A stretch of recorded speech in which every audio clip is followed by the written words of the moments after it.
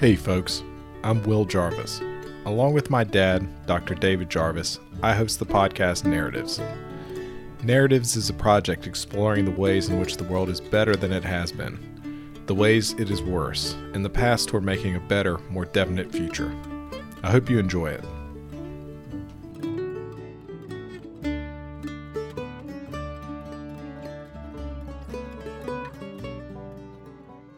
Well, hey Anton, how are you doing today? I'm doing pretty good. Will, how about you? Doing good, doing good. So Anton, could you go ahead and give us a short bio and just tell us, some things you're interested in? Yeah, right now I work mainly in 3D computer vision, state estimation, things like that for robotics. But those are my professional and scientific interests. Beyond that, of course, history of science, culture around technology, all of these things that I think are sort of interesting and important to think about are things that I tend to spend a lot of time on. I love that. So Anton, I first found your work. I found this essay called The Stakes. Mhm. And I really feel that sometimes we put too much emphasis on think about AI risk and not about the risk of AI not happening. So not enough focus on on the tech stagnation problem. And it seems like the alternative for a world with the growth, like good growth, is just mouthless, right? And we're all fighting over something. You've got to use, you got to go out and you got to capture someone else's stuff instead of just being able to create it yourself. Can you talk about that a little bit? I think it's a really important concept that is really not discussed enough. Yeah. So with that essay, I wanted to point out that there's this Malthusian concept of a world that's too crowded and nobody really has enough because any sort of economic surplus quickly gets competed away, and everybody ends up just living this miserable hot box for the rest of civilization. That's kind of a short and not entirely accurate version of Malthus' thesis. And if Tyler Cowen hears this, he's going to yell at me, but we'll get to that. But what I wanted to talk about is actually the downstream consequences of having the belief that you have this finite world which needs to be divided up. And we have historical examples of those sorts of beliefs and ideologies where the question is who gets what, who should rule, or end up being the most important ones. And so it's important not just from the material consequences, but from the ideologies and beliefs that spring out of a system like that, a closed world.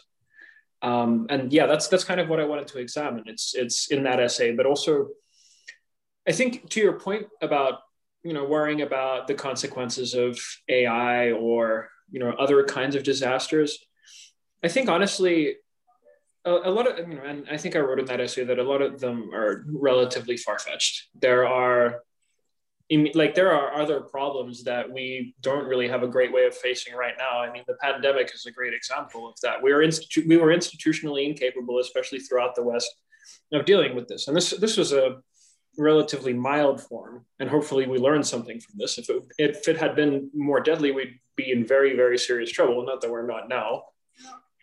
So there are kind of these benign things, and the point that I wanted to make in that essay is we're at a point in history that's unprecedented in the sense that we have this enormous economic surplus, which if we're smart, we can deploy to prevent us getting back into this airtight box again. If we deploy it right, and if we actually think about this and actually consider our unique place in history. No other human civilization, not even like the heights of ancient Rome, which relied primarily on a slave and sort of kleptocracy, a theft economy from other people, other places, ever created the sort of economic surplus that we have now. And that's like those 3 points are kind of the things I wanted to raise in that essay. I really like that. And it feels like as the political battles they feel more, what's the word? Like I was talking to my grandmother, she's much older, and she's like, yeah, it's never felt this vivid before. And like, it feels almost more, what's the word? Desperate, I guess. And I wonder if it's more like we're focusing more on dividing up what we have and less of like, how do we create new stuff? And that seems like a real problem. Like you said, we've created the surplus, and this is like the industrial revolution is this tiny blip on like economic growth over human history. And we want that to continue because, all these great things can happen and we pull people out of poverty. But it seems like we're at kind of this juncture, this kind of, and created this big morass where we need to get out of it. Yeah, I think a big part of what's causing that, and why, I mean, honestly, a big part of it is people are bored and alienated, and Right. jumping into this theater of politics and being very performative about what you really believe, is a part of that. People seek meaning, and Right. wanting to be on this big political stage is a way to fulfill that need. And I think a lot of it is coming from there. And the reason I say that, and the reason that I call it performative, is because sometimes you hear about these people who, describe their beliefs in very hyperbolic ways, in all corners of politics, frankly. But then you ask yourself, well, if you really did believe that, how would you be acting? Right. So if you truly believe, for example, that the government that you live under was an occupying force, for example, how would you act? We can look into history, how people have acted in those situations. Right. And so we can, you can sort of test people's beliefs in that. I think there's a subtler point here, though, which is people have lost confidence in our ability to really improve things. I think that at best, people believe that improvement will come from organizing things differently, as opposed to actual material progress. And what I mean by that is what I mean by material progress is, things like a nuclear reactor, which is a fundamentally new invention, has in principle enormous impact on society. The internal combustion engine, lead acid batteries, all these things, right? That's a material, that's a piece of material progress that has enormous social impact. But I think people now are more of the opinion that in order for things to improve, or at least change, that has to be done at some sort of social organizational level rather than at this material level, which I think is where a lot of that might be coming from. Do you think they just conceptualize it as being too hard to make like hard technical progress, or why is it that focus on organization again, or is it just we've gotten really bad at the organization side? You look at the pandemic, just like inability to organize anything, so that kind of it comes to front of mind. But you sort of have to ask yourself why. And the reason that, for example, politics is the way that it is, and we always seem to be in constant gridlock and never seem to be able to get anything actually done, whether it's improvement or disastrous, is because this is an intentional thing, where many more people have a say in how things are done than they did before. And the more people who have a say, the more interests are represented. And the way in which those interests are represented can, of course, conflict with the way other people's interests are represented. And so we end up not being like, it's both a good and a bad thing, because it means you can't like bulldoze and evict entire city blocks of people to build your highway anymore. That's probably a good thing. But the consequence of that, the flip side, is we've created this new problem where coordination issues become harder. And we don't yet know how to solve those.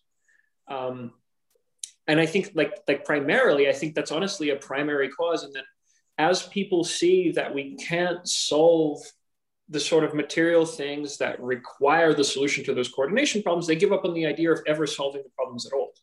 Or they fail to see that it's possible to do so. Gotcha. In 35 episodes or so, we've had a lot of people that come on and we talk about this problem of why are we so much worse at coordination and collective action problems. And a lot of people have said it's something like we used to have these existential threats we were thinking about that would force people to like, maybe overcome this like selfish desire. So maybe it's, the Nazis or the Soviet Union, or there's some big thing like this top of mind. People are going to work 80 hours a week so their kids don't get blown up in this, nuclear catastrophe. Do you buy that at all? I mean, this is a very common thing. We've probably heard this from probably 8 people. I think for some sector of society, it's probably very true. Gotcha. In that it's definitely easier to coordinate a lot of things against a very specific identifiable threat. Gotcha. And then and for some sector of society that really helps. And you can hang all kinds of progress and work and frame it in terms of being, oh, we're up against this threat, and you doing this work will help us in that direction. And certainly that influences a great deal of people, but it's not, if we're looking at the Cold War as the most recent one, it's not like society in the West was totally mobilized against this threat. And this comes back again to what I was saying. If you really believed that this was the existential threat, how would you organize your society?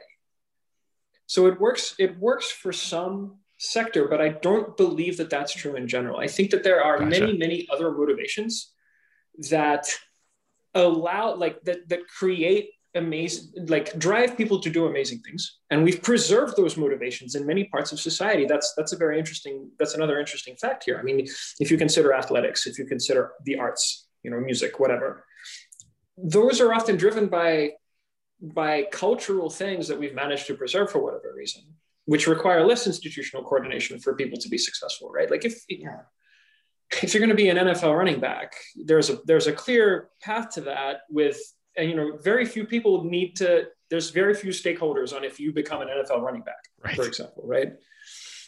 So I think it's true to some extent, which I know sounds like equivocation on my part, but having read, having sort of quite deeply gone into both sides of the Cold War and how those two places regarded each other, I don't think that that's a total explanation. I don't even think it's probably the majority of the explanation. I think that it's honestly, a large part of it is probably explicable by the decay of our ability to solve coordination problems and which we also did intentionally, because the way we tip the balance is to give many more people equity and then to have a say. Gotcha. So it's like under the slide to like oligarchy or something like that, where you've got more parties you've got to, keep happy at the same time, instead of just like you have this one person coordinating, like General Groves, the Manhattan Project, all these scientists. You could never get these scientists to go to East Tennessee anymore. Like, this is not going to happen. Right. Like, I think scientists are an interesting example. We'll probably get to that later in the show, but it's certainly at almost all levels become more difficult because we've transitioned into this more equitable regime. And Gotcha. I don't, one thing that I don't like when people seek to explain why we can't seem to get things done is they never, they give these exogenous factors as if our inability or our institutional decay is something resembling an oil shock, where there's been some natural disaster and all of a sudden the oil supply is cut off. And it's like, no, we chose this. There's reasons, good reasons, that people decided we ought to do things this way. And we need to look at those reasons too. It's not, anyway, so I do a lot of applied mathematics. It's a large part of my job. And the thing about mathematics is, if you are too easily adopting certain assumptions that seem obviously or trivially true, you will get punched in the face. You will run yourself into a corner of your problem space where it's like, the entire problem was you were running with this assumption that you thought was true, and it just turns out that for this case that's actually very important, it's absolutely not. And so I think of that as sort of like an epistemic paranoia. And I tend to apply it especially in matters of sort of history and things like this in a similar way. Interesting. Anton, that's a really elegant and, to me, original idea about why we might have political paralysis, because there's so many perspectives being voiced at the same time. But do you see some kind of possible resolution for this logjam that we've reached? I have some ideas regarding especially the areas that interest me, and a few of my friends have also been thinking about this problem, and people much more deeply involved in these problems have been thinking about them for quite a while. I think the first step is to recognize that we have this problem, and that we have this problem because there's a trade-off that we made, and it was a trade-off that at the time we made for good reasons. Right. But after that, I think we have a few possible approaches. We have something like an increased, basically giving an increased amount of power to more local entities rather than having to decide everything for everyone at the top.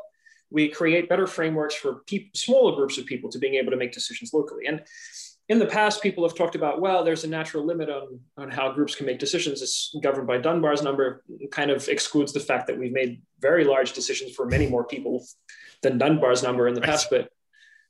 But you just kind of, you might be able to solve some of these coordination problems by devolving more decision-making capability, real material decision-making capability, not bike shed stuff, but like, how do we want to run our community? How do we want to run our society more locally?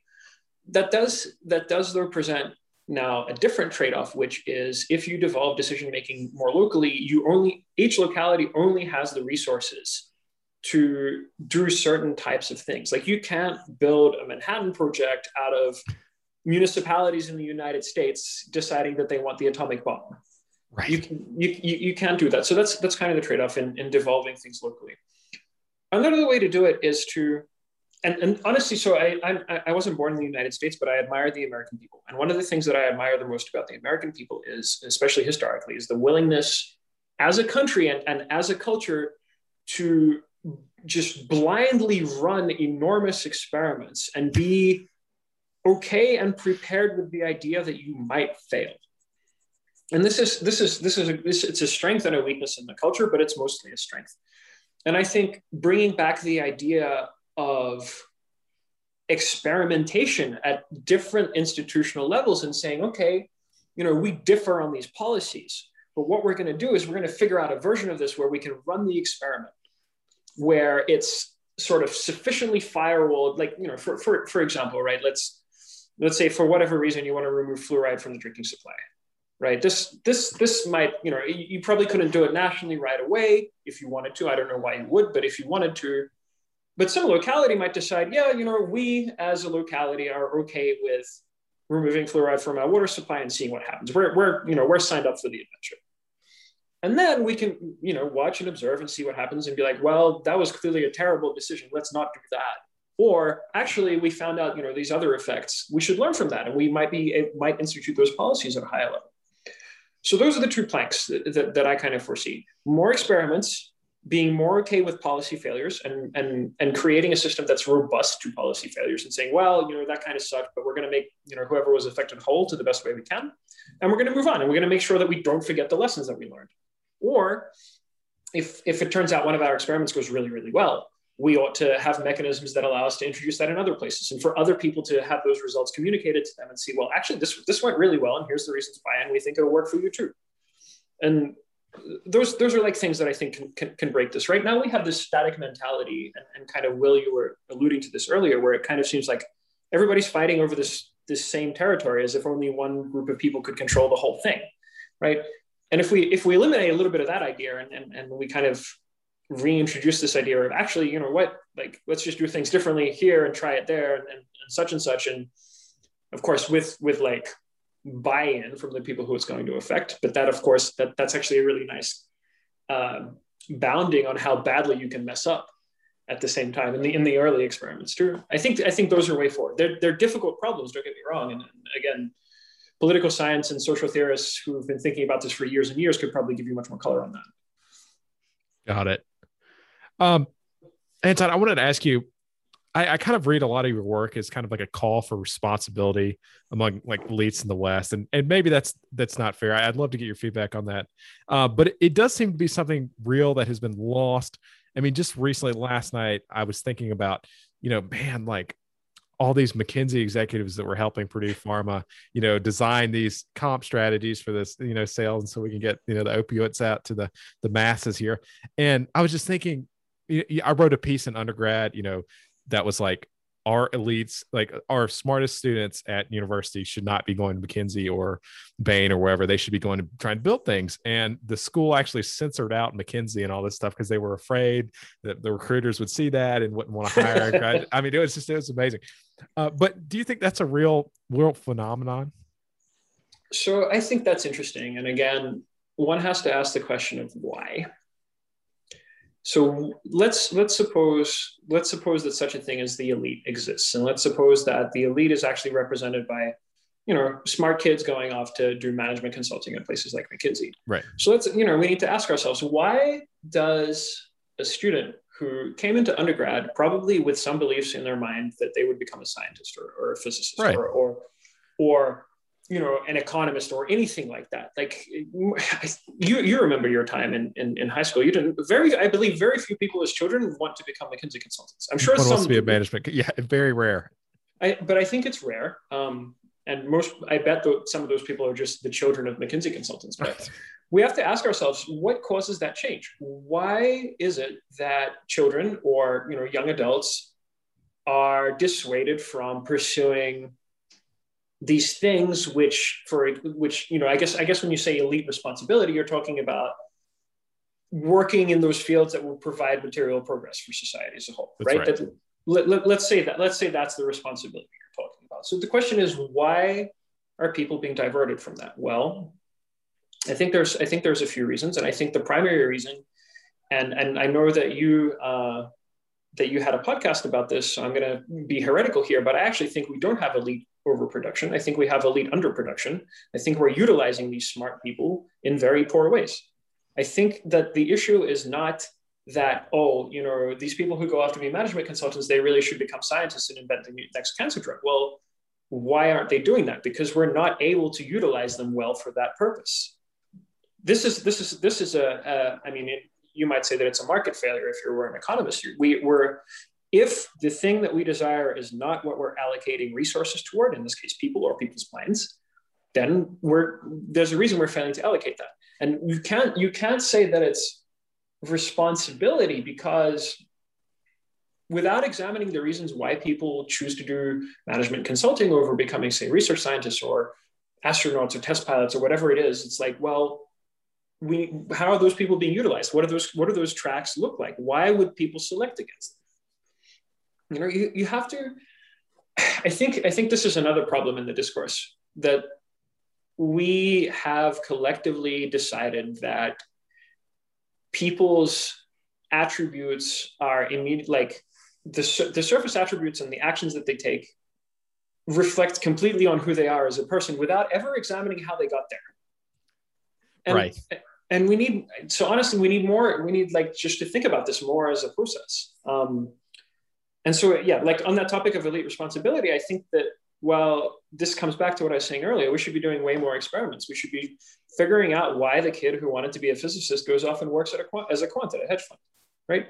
I mean, I know the answer to that, and maybe we'll get into it, but like we should be like, okay, we don't want that. We're going to try this other thing. We should try the experiment. Yes, I think I want to hear, you know, why you think that kid goes and works as quant. I think if I had to guess, and tell me if I'm wrong again, it's something about what Don actually talks about, where it used to be you could go and you can get a little bit of money and you could work on that, you know, wacky idea you've had and make that happen over 20 years. But now you've got to go and you got to sell to the grant making agencies. You've got to fight with other faculty, and that really sucks. I don't know. Yep.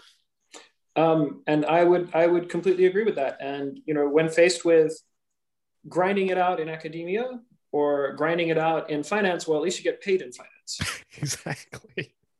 So, you know, if that's the choice that you as a smart kid who wants to do physics is faced with, that makes sense. And the other part of that to examine is there's a feedback effect. If you're an undergrad in physics and you go and learn that your upper classmates and even PhDs, where do they end up? They don't end up doing physics most of the time. They go to Boston Consulting Group, or they go to, you know, Rentec or wherever, right? Or they go found startups doing software stuff in Silicon Valley. You are not motivated to continue along the path of becoming a physicist because you don't see anybody who actually went and did that. It's very rare. Right. And that, again, that speaks to our inability to actually utilize people who want to do physics. So, and that ties nicely. So as you know, earlier this week, I spoke to Don as well. We read through his book as part of an Inter-Intellect book club I was recently running. And Don and I, you know, agree on some things, disagree on a few others. But jointly, I think we both agree that the academy, which is in principle the producer of these minds who create these artifacts of material progress, has evolved into this system that suits only one particular mode of scientific production. And we need radical approaches and, again, radical experimentation to provide other paths. And I think that will represent a better utilization of a lot of these people, and ultimately will create new opportunities and will allow us to have more of the kind of elites that we want. Yeah, I could speak to the structure of the academy in quite some depth. So maybe we'll get to that. I don't know. Let's talk about that a little bit. It does seem the universities have really suffered a lot in this respect. I see, and I think a reckoning is coming to everyone, that's not in the top 50. And maybe that helps, right? Maybe that there's just a glut of like PhD students and PhD programs, and maybe that will help a little bit. Because I do feel like a lot of the grant making programs that we've created were because politicians, one time, Anton, you're a researcher and you blow on the money on something like a fancy car and not your research. And then that's the front page of the New York Times or whatever. And then now we've got there can be no scientific freedom ever because you might misspend some public dollars. And then you blow up, the whole West collapses, it's like a butterfly flapping his wings. What do you think about that? Where did the academy go wrong, and what does that look like? So again, trade-offs, right? Right. You can't say nobody decided one day and said we're going to drive scientific progress off a cliff. Right. Right.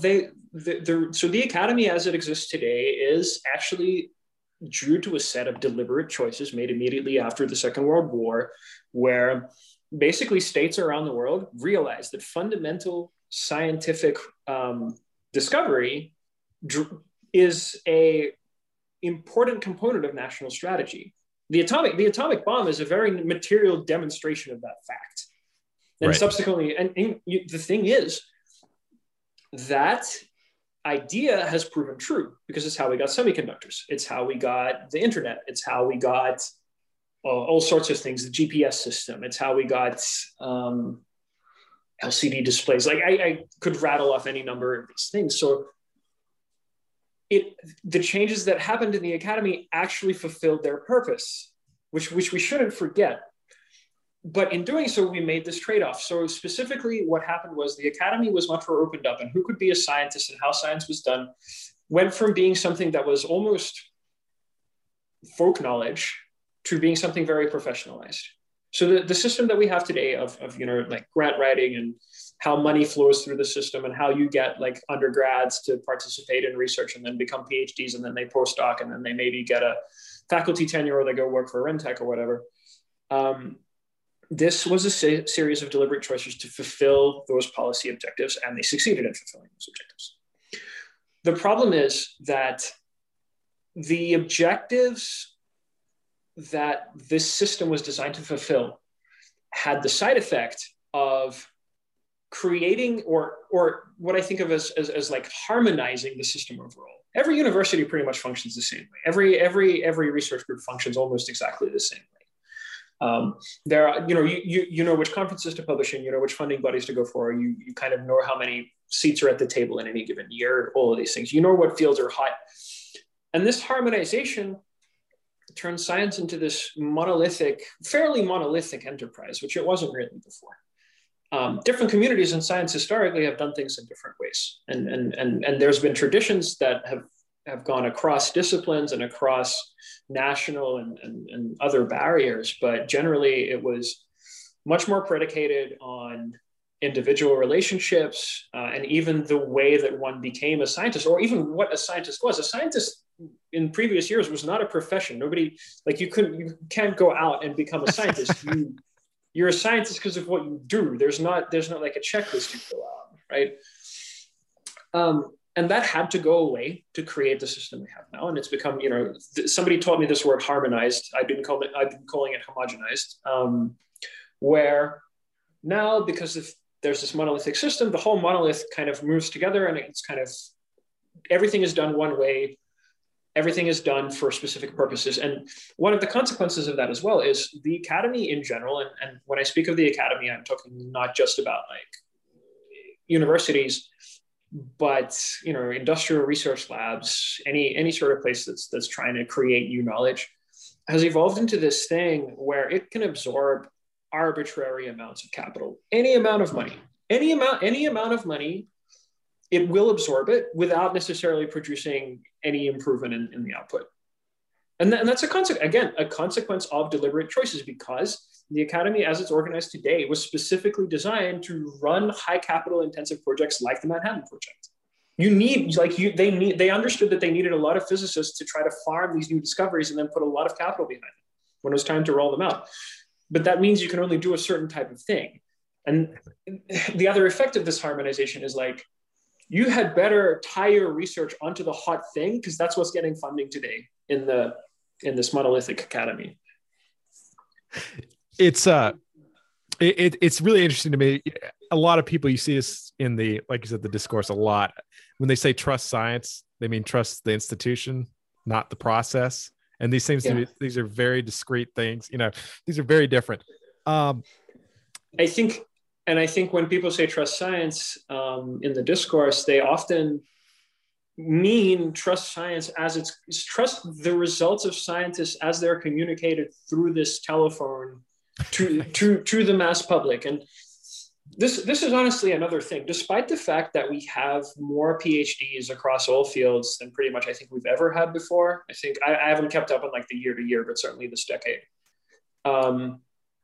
Fewer and fewer people seem to, well, I don't know if fewer people, but it's in sort of the ordinary or common imagination, what scientists actually do is more and more abstract. And I think that, again, that's to do with the homogenizing effect, because you never hear like Albert Einstein discovers theory. You hear researchers at MIT, something. Right. That's a really good point. It is like, it's just like copy paste across. And that seems to allow, it doesn't allow for anyone that doesn't fit in that, whatever the mold is, to ever escape and create something new. It's very, very difficult to do. This is a point where actually Don and I differ. Don's position is that you should try to preserve your radicalness, and then you prove to yourself and close collaborators that you're actually a very strong scientist, so that they will back you in his venture research model when it's time to pursue your big, weird, radical ideas. Right? And that works. That's a model that works. My position on that is a little bit different. My position is that we're going to lose a lot of people ever getting to that stage. And I think we ought to start people off actually at a considerably younger age. My explicit position, and besides this idea of elite underproduction, my explicit position on this is we should be throwing students into real scientific research far earlier in their educational career, far earlier, even if it's just to experience basic lab work that actually matters to a result somebody's trying to get. This is a valuable experience that most people don't have until late undergrad at the earliest. And we should just do it. Like we should take high school kids and put them in research labs. I think that's a great idea. And it helps prevent, I think the problem with Don's thought there is, there's a lot of selection effects. And on top of that, it's, I think people underrate how much of a problem it is to get talked out of your good ideas and social pressure and things like that. And then one day you wake up and you meant to like sell yourself and then prove yourself and then be able to go do your cool thing. And then you're too old, your fluid intelligence is dropped and you just can't do it anymore. And it's too late. It just took up too much capital, personal capital. Well, here's the thing. I mean, Don's model worked as well. That's fair. So Don isn't wrong. All I'm suggesting, and again, this again comes back, this isn't an either or. It doesn't mean we ought to tear down the academy as it exists today as well, because it's fulfilling a function. It does pretty well at some things. And we ought not to be blind to that. But what I'm suggesting is it's super cheap, very low risk, relatively easy given the right set of circumstances and connections to just do these experiments and try different ways of doing this. I mean, in comparison to like the average seed or pre-seed round in Silicon Valley, to like start up an independent research lab where you just do math all day in some interesting direction, it's peanuts, nothing. Like I think that like first or second order connections with people who would like lose that money in their pants. Right, exactly. That again speaks to the enormous economic surplus that I've been talking about. Absolutely. Could you talk about that? This is a great transition to your grant program you put together. I thought this was really cool. Oh yeah, Biddle. Biddle's kind of funny. So that is a joke that got out of control, which is that's the is best a things recurring happen that theme way. in my life. And yeah, sort of the joke was that like Twitter discourse is really bad. I see all these like young people's, I call them Zoomers for Gen Z, Yeah. being out here tweeting and contributing to the discourse when instead they should be out like making stuff. So I said, well, I will pay you to not tweet for a week and make me something and show it. And then if you do, I'll give you $100. It doesn't matter what it is. I want you to come with at least a concrete proposal, and it needs to be kind of in the spirit of Biddle. So it should be something that, you actually did inside that week. Nice. But like the metatextual read of that is actually, I just want to inspire creativity. The $100 doesn't really matter. It's the permission to be like, well, go do something interesting and I'll reward you for it. Like $100 isn't really a big deal to most people, right? And we got amazing stuff out of it. We got just incredible. There's so much drive and creativity, and I'll give you a few things. We had one person make like this weird custom musical instrument made out of like buttons and frets and things like that. Awesome. And they played it for us, and that was super cool. We had another person who created an incubator, like an incubator for chicken eggs, because they are working towards being able to replicate this experiment that this Japanese laboratory did, where they were able to grow chicken embryos outside the egg. Oh wow! And we got a chick out of it whose name is Hercules. That's awesome. We had another person who created a release system for their balloon launched orbital glider, and that caught fire in the process of making it. So we got that. We got amazing stuff. We had another person, designing turbo machinery and doing all the CFD for it. I mean, just giving people permission and then showing that, hey, like other people are making stuff. That stuff you want to make, you should just go ahead and make it. I'm gonna allow you. I believe in you that you'll do this, and what's more is like pretty much everybody who signed up was 100% successful. Like really? They didn't tweet, awesome. They just made stuff and they came back with something really cool that they had made. That's awesome. And this is, it speaks to how cheap this is. It's like I think we did like 25 of these things. Right now, we're in the process of creating like a new platform for it, because I was managing this out of like my Twitter DMs and like a spreadsheet and Google Calendar. And it was driving me insane. I'm like, I cannot keep doing this. Right, so it's too much to manage. It's too much. It's like somebody pointed out to me that it's exactly the same as like trying to manage a venture fund, and I was like, oh. No, thanks. Yeah.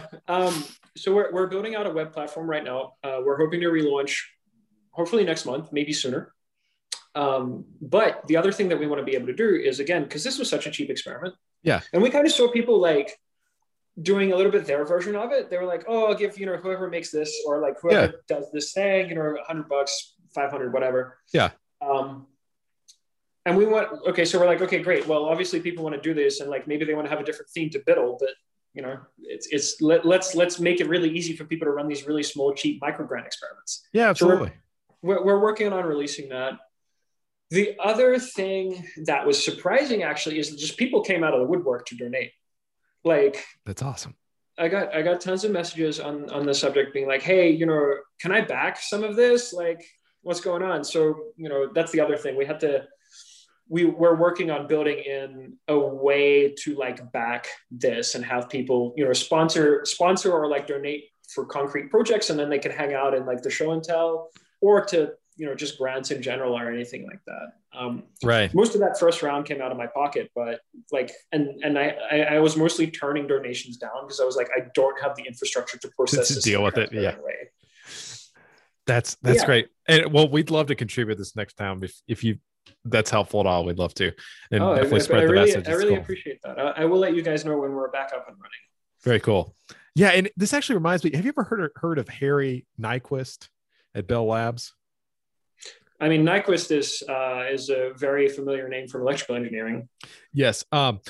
He did some stuff in like communication theory as well. I'm not. Yeah, that's right. Nyquist, the Nyquist criteria, Nyquist sampling, all those things. Right. So I'm less clear on that stuff, but I do know there's a book about Bell Labs, and they talk about how there's this. They're trying to figure out who the most successful people were creating patents, and it turned out the only thing they could find was the most successful people always had lunch with Harry. And like Harry would like just like talk to them like, yeah, you should really like follow through that and ask good questions and things. And it kind of sounds like those grants, right? It's like permission to go out there like in the world and do things. People miss that. I don't know. It's really important. There's like some I guess like there's resistance that builds up in people's minds to go out and do things. I have this kind of like, it's almost I don't know, it's almost a principle at this point, where barring certain material circumstances, obviously it's not true for people in general, but I think especially in the society that we live in, a lot of people would be happier if they were aware of the full spectrum of choices that were actually available to them, instead of the ones that they just happen to have in their mind at any given time. Oh, interesting. And so, like, the way that I always frame this to myself, and again, this is a gross oversimplification, that's not applicable to everyone. I was like, well, no matter how wrong this thing goes, I can always move to, Rio and work on a fishing boat, right? Like, you can just do that. That's allowed. Yes. Portuguese isn't that hard to learn. You'll be okay. That's right. And when you start framing things like that, like, well, okay, well, what are my actual, like, real choices here? And like Biddle is kind of a version of that. It's like, well, you've been trapped in the Twitter discourse for like since you got an account, but what if I told you could do this other thing, which is better and more fun? There are more options out there. Yeah, I could do that. Like that's better. Yeah, it's really interesting. So I run a Slate Star Codex meetup, and one of the things that I really like to do, because everybody they're quite smart, but a lot of them don't I'll ask them like, how was your week? It's like, well, I work at this big tech company and it's like, it's drudgery and I don't really like it. I'd really like to be working on this other thing, but, with this startup, but, I don't know, maybe in the future. And then I do this thing, I call it hazing, but I make them and I write the email for them to the founder or like to whatever organization they actually want to be working for, and make them send it like while we're on the call. And, people have gotten like responses from different folks but people just get so trapped in that, like your day to day, right? Just like you said, and they forget that the downside risk is really like, there's no real downside. Like it's so small nowadays. It's difficult to quantify, but like the worst possible outcome is mostly not so bad.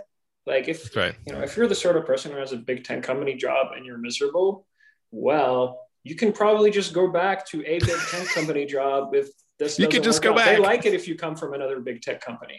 That's right.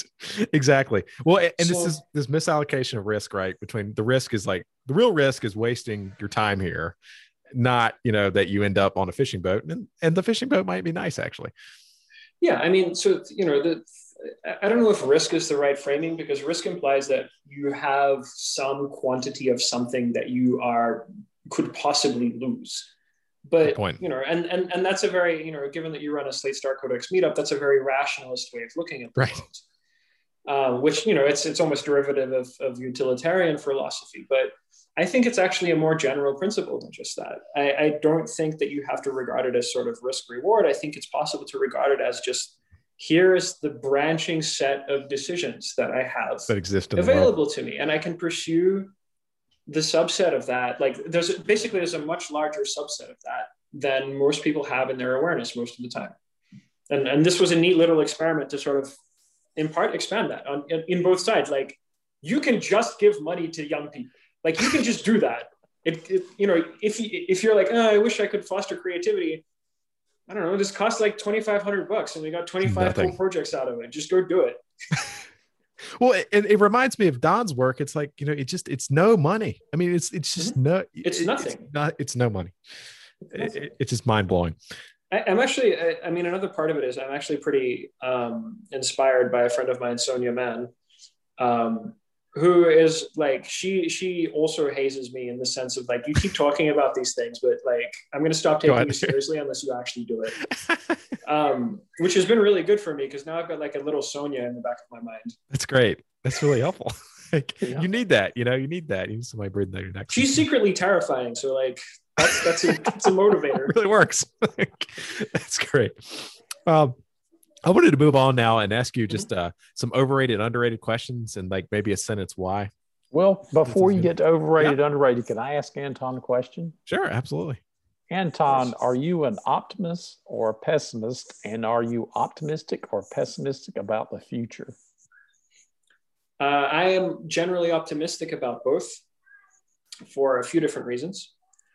One is, regardless of the problems that we see in the world today, humans collectively have lived through or overcome problems that in their time we didn't even have ideas about how to begin solving. We simply didn't have the knowledge to do so.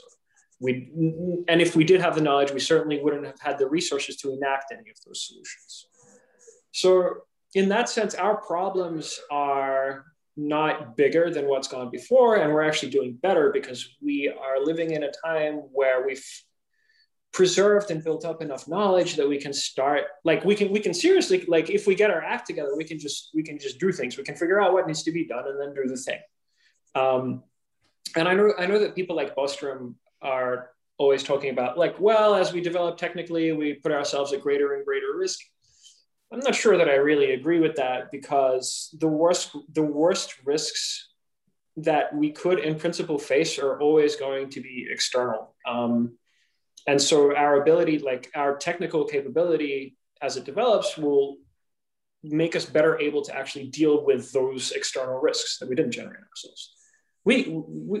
So from those two places, I'm an optimist. From history and from our current position and from where we're at, and just like humanity collectively and individually has gone through horrible things, just awful. Yes. I mean, I don't know if you've read about, for example, the 30 Years' War in Europe, but in terms of, for example, fraction of populations involved one way or another in that war, we haven't seen anything like it in hundreds of years. And with any luck, we never will again. If we talk about sort of, issues with environmental degradation, we're at a point where a lot of these they're problems of chemistry.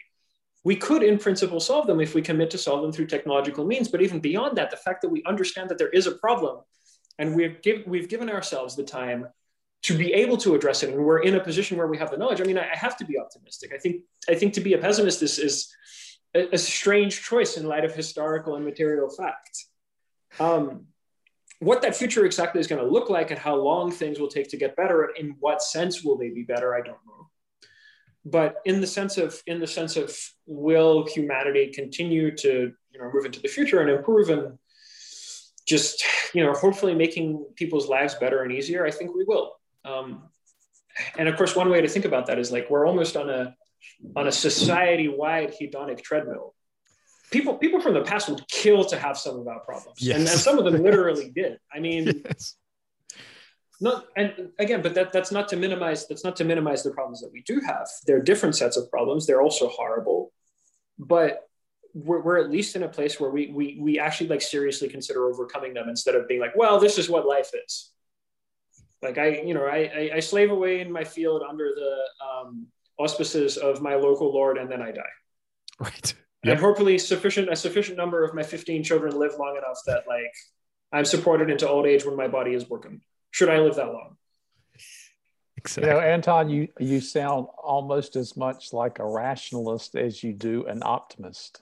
I have to admit, I've been reading David Deutsch's book, Beginning of Infinity, lately, and I have a lot of problems with it, but I like a lot of the way he frames some ideas I guess I've always carried around. So I guess I may have related some of that in his words, but generally I agree. Although there's a lot in that book I disagree with fundamentally. So good stuff. All right. So overrated or underrated? The Soviet Union. Difficult. So I would say generally overrated by people in the West, and overrated by people in the former Soviet Union. But it's important to remember that the Soviets were not a monolith. And there's different parts of it. I mean, if you say something like Kolmogorov underrated or overrated, well, regardless of how highly you rate him, is still underrated when he was part of the Soviet system. Right. But if you say something like collective farming in the 1920s, different thing. Pretty bad. So Not good. It's difficult to reply to something like that. I certainly think that as a social structure, it had pretty bad problems and probably isn't as rosy as a lot of people who want to resurrect its ghost believe that it was, even for ordinary average people. Gotcha. It's good. Modern robotics. I know that's an area you work in. That's right. Internal to the field, I think we have pretty clear eyes. Externally, strongly overrated about what people think robots can do. Gotcha. You see really nice Boston Dynamics videos, and then right. The thing about them is they move really nice, but they don't do much because they don't understand the world very well, and that's sort of the hardest problem right now. Gotcha. And that's an area you're working in now. Is that correct? Yeah. Yes. So I work in robotic perception, 3D computer vision, those sorts of things. Gotcha. Very interesting. So driverless cars, overrated, underrated? Well, I think we've seen the consolidation of that industry over the last while, and nobody's making money on it still. Right.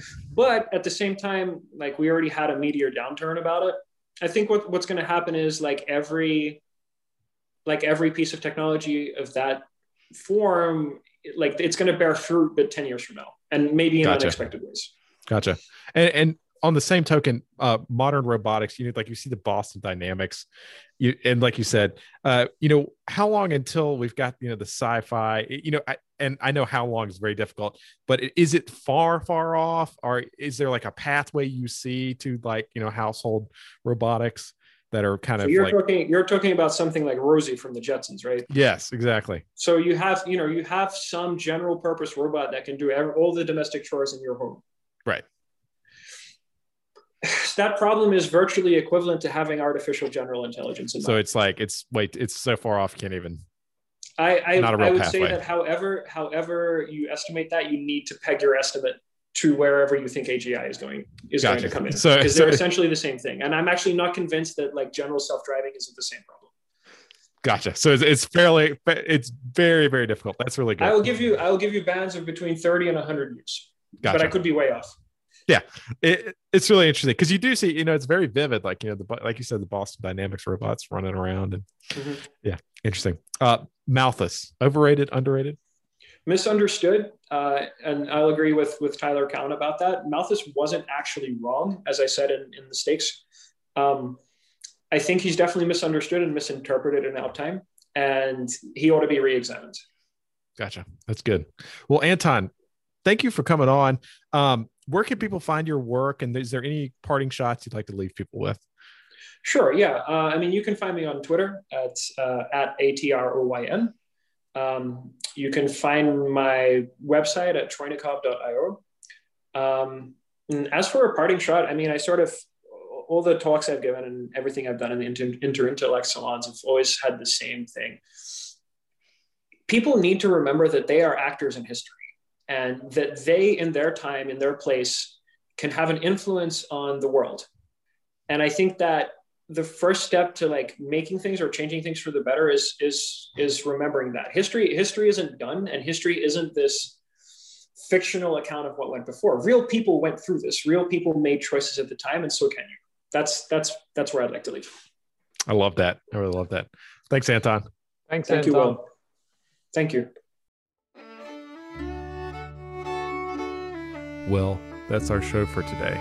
I'm Will Jarvis. And I'm Will's dad. Join us next week for more narratives.